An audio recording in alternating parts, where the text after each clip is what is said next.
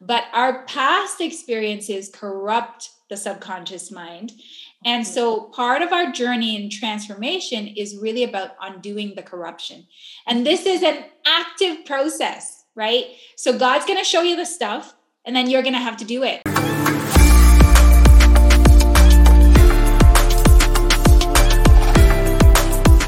Then how are you going to shift the subconscious mind? Like how you planning to do that? How are you going to reformat it so that, now it sends out the beacon, safe people come, protected people come. I guess it's kind of like anything, like it's consistent self-talk to yourself, right?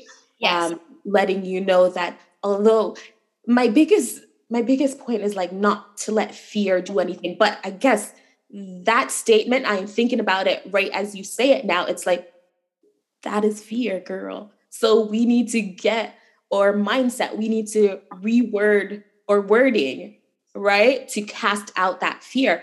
And only God can help me with that. So it's self-talk with me and my God. Right. Yes. And the coming into agreement is such a powerful thing, right?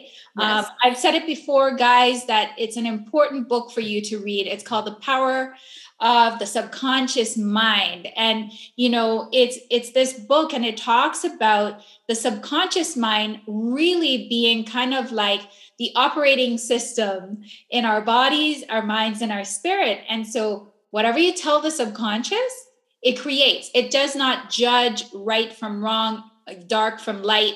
It simply does what you put into it. So if you put fear into it, it creates a pathway to fear. If you put love, light, goodness, holiness, patience, kindness, peace, all of that wonderful stuff into it, and you say, this is my existence, this is where I am, then it creates the pathway so that you only encounter these things. But our past experiences corrupt the subconscious mind. And so part of our journey in transformation is really about undoing the corruption. And this is an active process, right? So God's going to show you the stuff, and then you're going to have to do it, And those things that you're shown are really the triggers in the everyday moments. So let me ask you this question. As you think about your family, and you think about the beautiful man that is the father of these lovely children that you have, and, the ways in which fathers impact their families and even the mindsets of their children. Like, what's the part that you think your husband needs to play in all of this? And in fact, what all Black fathers, the part that all Black fathers need to play in like actually helping their kids just have that calm, peaceful, restful place? I feel like the exact same thing that I said before is it's all about the whole communication, letting your children feel safe, right? That no matter what they do, they can only come to you. And they can come to you. With my husband, he is easy to speak to. Like, he's very laid back, right? Yeah. He might look a little like stiff. Yes. Because he's a very like disciplined person. So, but you can always go and talk to him. And I feel that with him, he's very open-minded, which is what we need to understand. I know for him, he realized that we're raising our children in 2022, right? He was brought up in the 90s, the 2000s, right? So things are different. Children have access to different information. And for him, I know he continues to grow. He continues to expand his mind so that like when he speaks to our sons, it's mostly the 10-year-old, but when he speaks to our son, he is able to get to his level, right? And I think that's important. He's not speaking to our son from 1980. Right. He's speaking to him at this point where he's at. And I think that's what we need to do. A lot of parents, and this is from my own experience is like, when I was in Jamaica, but we're not in Jamaica.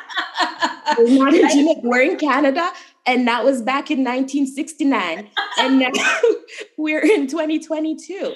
So you look at what is going on around, what is your child being exposed to? And even though you may have been a better person, now look at your parents and look at you as the parent. So, I think parent where you are, don't parent where you used to be. Beautiful. I love that, right? Because we're always kind of living in the past, right? Unless we have forgiven things and consciously made the decision that, okay, I'm just going to learn from that experience, and I'm going to use that experience to now lift off and head into the future in this really wonderful way. Yes. So, one of the things that is just always sitting on my heart is the nurturing spirit of the Black man, right? And oftentimes we don't assign the label of nurturer to the man. Mm-hmm. And yet I believe that unless we allow the Black man to know that he is actually the nurturer in the family, that something altogether different from what should be happening will happen. And when I say nurturer, like we're the ones who birth and we're the ones who produce, but he's the one who catches, and he's the one who lifts up, and he's the one who holds and coddles, and he's the one who can playfully, stir in us certain places and certain beliefs about ourselves, and especially a sense of belonging. So I always imagine the Black man with the child on his shoulder, and me looking on and just admiring his ability to be gentle and to just support and hold that baby, and then me being able to go off and do other things because I trust him completely in his strength, and I trust him completely in his ability to care and to do all the things that this child would need. But oftentimes we're sent these messages, from society that is not actually the role, right? And so it might then cause our men to become very uncomfortable with that kind of position, and even us to become uncomfortable with that position. So when I paint that image, like, how does it sit with you? Like my household. In my household, we have 0 gender roles, right? I remember in the beginning when we first had our son, individuals would ask, like, my husband's name is Will, is he a good father? And I was like, let's just say only thing he doesn't do is breastfeed. Right. Because he cannot, right? But if he could, he would. Yeah, like my husband does everything. He cooks, he cleans, he does everything. He changed the diapers. Our son pooped, was the first poop. He was the one who changed it, right? Poop on him. Like, although he was grossed out, he was still there to change another diaper another time. In our family, that what you describe is exactly it. Again, 0 gender roles. It's not because he's a guy, he cannot do that. My little son loves to hug and kiss, and he hugs and he kisses his dad. I know that other fathers are just kind of like, boys don't kiss. We don't teach that because boys need to learn from their tiny babies that it's okay to cry. It's okay to show love. It's okay to show affection. And with our sons, my oldest doesn't really like kisses and that stuff. He only likes hugs. So that's what my husband gives to him. Like, we try to give each child what they require, what they need, what they want. Yes. Right? Beautiful. Powerful.